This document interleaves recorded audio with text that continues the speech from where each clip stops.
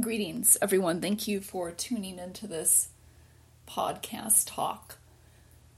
It's always a challenge for those of us who give Dharma talks to speak in a skillful way to the truth, to the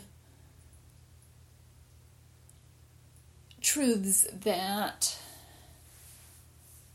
we are pointed to realizing ourselves through the body in this practice. When we sit Zazen,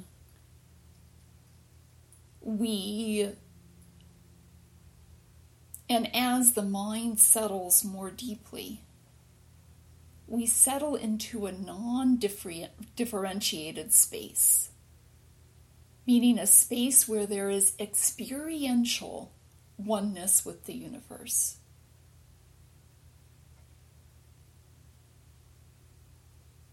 This meditative absorption is sometimes called samadhi. And then sometimes we talk of positive samadhi, which is this absorptive understanding that all things are one, that the universe comes forward all of a piece, and that we're simultaneously part of that and a complete expression of all of it. Positive samadhi is holding that understanding as we move forward into action, so that we're acting from that place. This place that I speak of is beyond intellectual understanding. In fact, intellectual understanding, including this is true and that is false, gets in the way of the understanding that I am attempting to speak of here. But this is just a preamble for today. Today, the topic for this talk is chanting practice. Now, I'll start by reading a text originally written by Zen master Hakuun Yatsutani Roshi, who was my teacher's teacher. One of my teacher's teacher. Maezumi Roshi was actually transmitted by 3 different Zen masters. And Hakuun Yatsutani Roshi was one of those. So this text, Why We Recite Chants and Sutras, is by Hakuun Yatsutani Roshi, and it has since been revised a bit, though I trust that most of these words are his. Yatsutani Roshi says there are 3 reasons why we chant and read sutras. First, to make an offering to the Buddhist ancestors. Second, to create a noble relationship with all beings. Third, to unite these first 2 actions with our Buddhist training. And I'm just going to pause here and state that none of these 3 points can be accurately understood except from the viewpoint of the one mind. So as I continue this talk, this reading and this talk, let's be reminded of a principle for listening to Dharma talks, which is to let the mind be still, listen from our deepest, quietest place. So we're listening with the Zazen mind. We're letting the words flow through. So we're getting an experience of the Dharma talk. We're letting our conscious and subconscious minds be nourished And then when the talk's over, we're letting it all go. We're letting it all go. This talk, this experience of listening to a talk is part of our practice life. And it's the whole of our practice life for the moment, and then it's gone. And then it's gone. So this reminder is another way of saying that intellectual understanding and attempts to grasp with our, I'm just going to say here, ordinary mind, are not the way here, are not the way. Okay, I'm going to continue with Yatsutani Roshi's words. The first reason to make a sincere offering to the Buddhist ancestors is a natural expression of gratitude for the opportunity to hear, believe, learn, and realize Buddhist teaching. The greatest delight of a Buddhist ancestor is for their followers to respect, maintain, and spread the teaching. Therefore, we sit before an icon of the ancestors and chant or read with sincerity the sutras, and chant or read with sincerity the sutras they composed. In this way, express our gratitude to them. Second, Buddhists want others to know about, believe, and realize the noble teaching of the Buddha. In order to do this, we must chant or read sutras as often as possible. It is necessary and important to do this to establish a relationship with many people.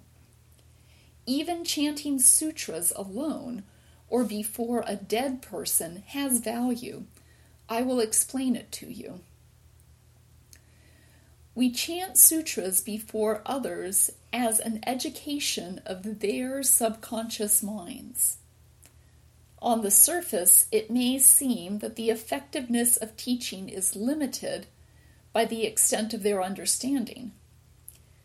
If you have studied only a little about the subconscious, you will know that even though you do not grasp meaning with your conscious mind, you may understand very clearly with your subconscious. And if you have some conscious understanding, it may be a reflection of what your subconscious knows. Indeed, your subconscious mind operates with absolute control over your character. Even chanting or reading sutras alone in a mountain temple is announcing Buddha's teaching to the world and to the universe. For our ordinary minds, we need a radio station and a radio. However, all things come from the same source, so subconsciously all people and all the life of the universe receive perfectly the sutras recited by one person sitting alone. At a deep level, they accept completely the doctrines of Buddhism. Moreover, if you know the grandeur and subtlety of the thinking process, you will realize that even thinking chants and sutras without using the voice has a great influence upon the people of the world.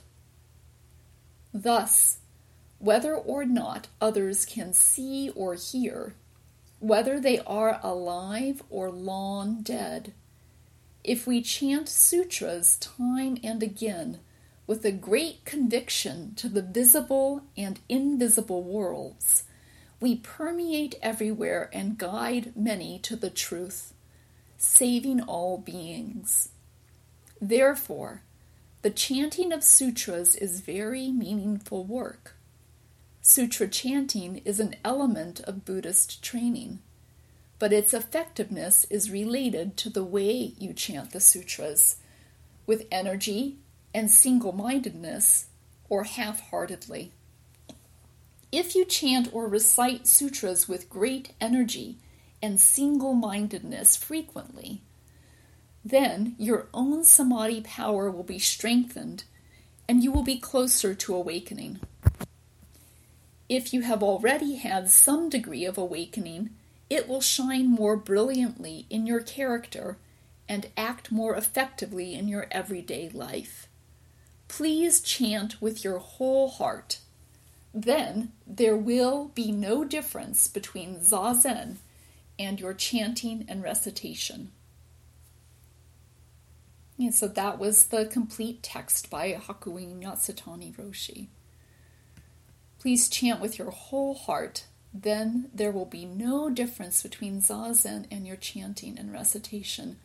So sutra chanting practice, and we do a little of this during most of our programs, even our current online programs.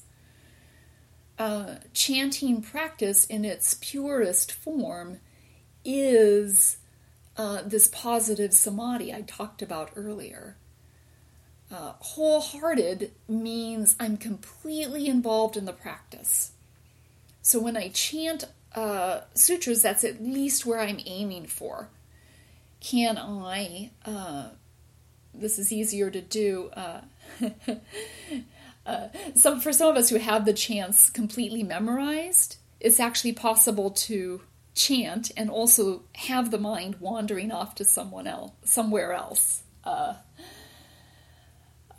So that's a little advantage that those of you who need to read the sutras from the sutra card have, that due to that, due to not having the chants memorized, you might have a leg up there in staying present. But anyhow, so what we aim for is this wholeheartedness, which means we're completely involved. And this principle of wholeheartedness can, of course, be applied to everything. And we would strive to apply it to everything. So we can wholeheartedly engage in whatever task is in front of us, whether that task be a physical task or whether we're listening to a talk or reading a text or whatever.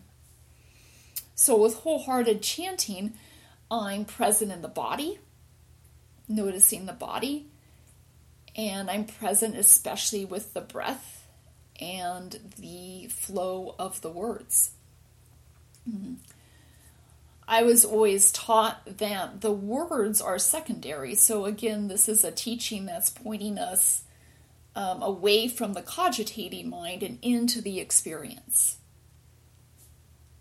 I would say that most of what is educated is this subconscious mind, is this deeper mind.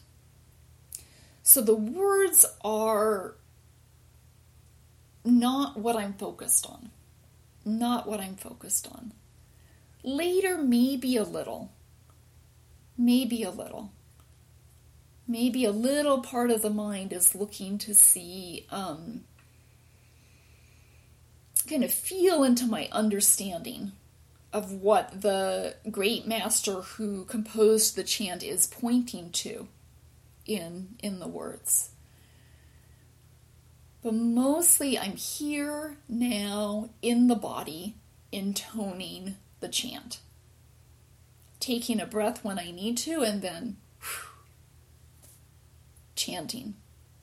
And in that wholehearted chanting, one thing that's happening, says Yatsutani Roshi, is I'm expressing gratitude to the ancestors.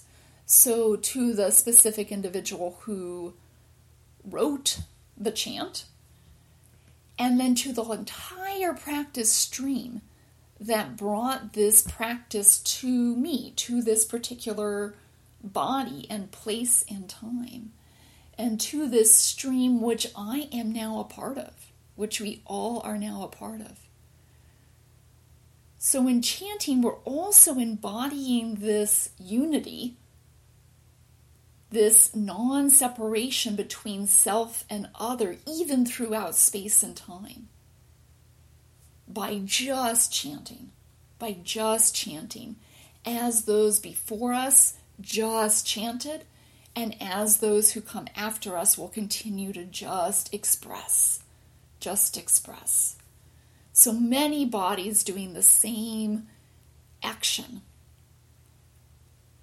is, in a somewhat paradoxical way, one most beautiful expression of one, what was I saying?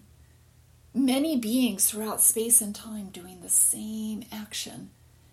And I demonstrate and celebrate that truth, that deep truth, through myself, through this one unique body engaging in this action.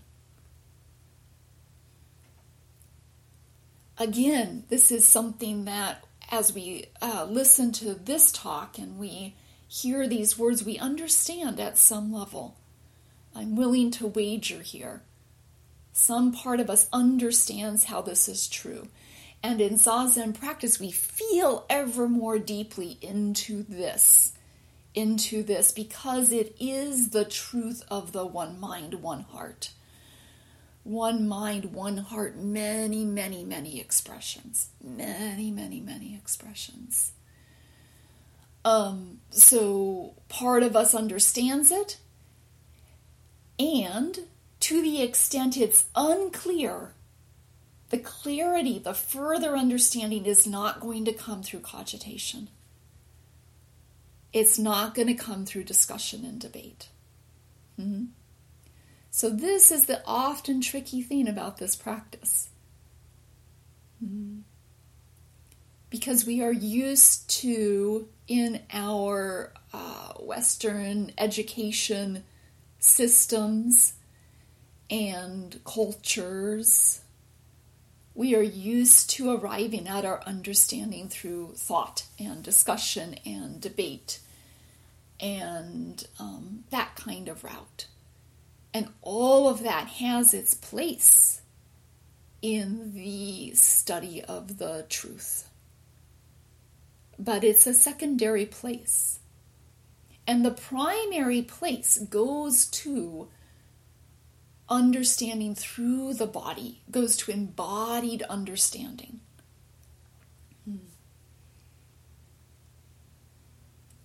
And those of you who have practiced even a little Zazen have some taste of what this is. We feel into the truth and into that place that knows with complete confidence the way forward. Back to Yatsutani Roshi and his first reason for chanting sutras, to make a sincere offering to the Buddhist ancestors. This is a natural expression, he says, of gratitude for the opportunity to hear, believe, learn, and realize Buddhist teaching. Right. So to have encountered these wondrous teachings and have the ability to put them into practice, how wonderful. How wonderful. And we then, some of us are finding out, have obligation to continue this practice, which is sometimes difficult. Sometimes difficult, but also wonderful.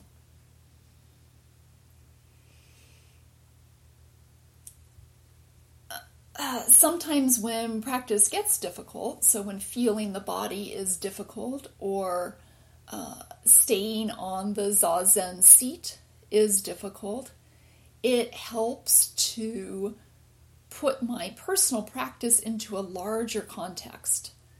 So I often say into the context of practicing with and for all beings. And then we can also here add expression of gratitude. Expression of gratitude.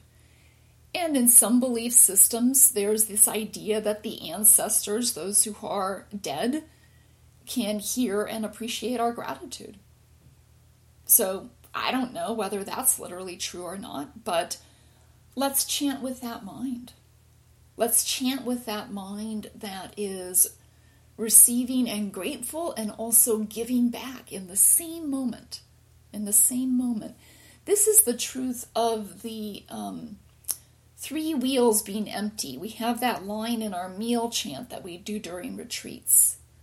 May we realize the emptiness of the 3 wheels: giver, receiver, and gift. Yes, and indeed we can express giver, receiver, and gift simultaneously in this one moment. All right. So we're making an offering with our chanting. We're expressing gratitude with our chanting. And then Yasutani's second point, we're spreading the teachings. And we're learning the teachings. Now sometimes we do sutra study, where we look more into the meanings, and sometimes the meanings of the chants. And sometimes I give talks on the content of the chants, the bits that I understand, elucidating those points. So again, that kind of looking into the truth definitely has its place. So there's this aspect of chanting that we are literally spreading the teachings as we chant. So again here, it's really helpful to remember the one mind. And we say spreading the teachings, our ordinary mind thinks, we're spreading them to others.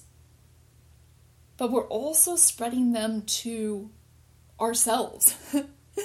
Because we have more and less awakened parts of ourselves.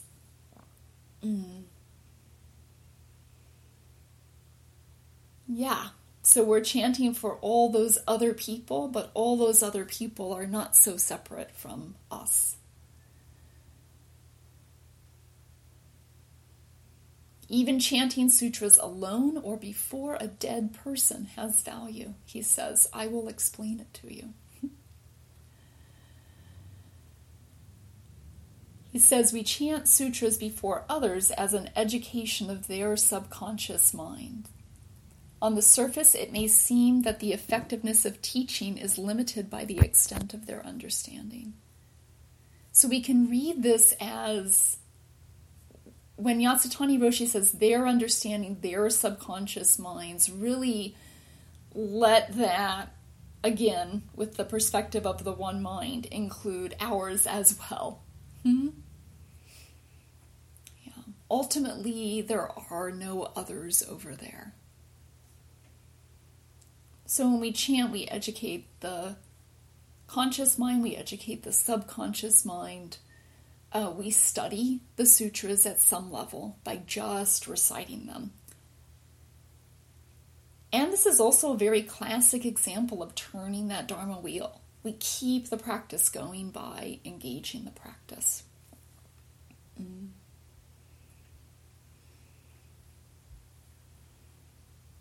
I'm scrolling through here to get to his third point. His third was uniting these first 2 actions with our Buddhist training. Yeah, this is all the positive samadhi I spoke about earlier. The wholehearted practice, which is all of our practice, right? We don't have any aspect of practice that we recommend engaging in half-heartedly. The whole point of practice is 100%. You just do whatever you do 100%. Paying attention, throwing your life into it, because why not? Why not? The entire energetic resource of the universe is literally phasing through this body, your body, at this time. It is not created or destroyed. It is not, if we don't express it all right now in this moment, it's not the kind of energy that gets to be saved for later. Because in the next moment, it is completely there. So if we don't express it in this moment, it's simply squandered. This is what we mean during the Sesshin chant, part of what we mean. When we say, awaken now, take heed, do not squander your life energy. Your life energy is tremendous. It's tremendous.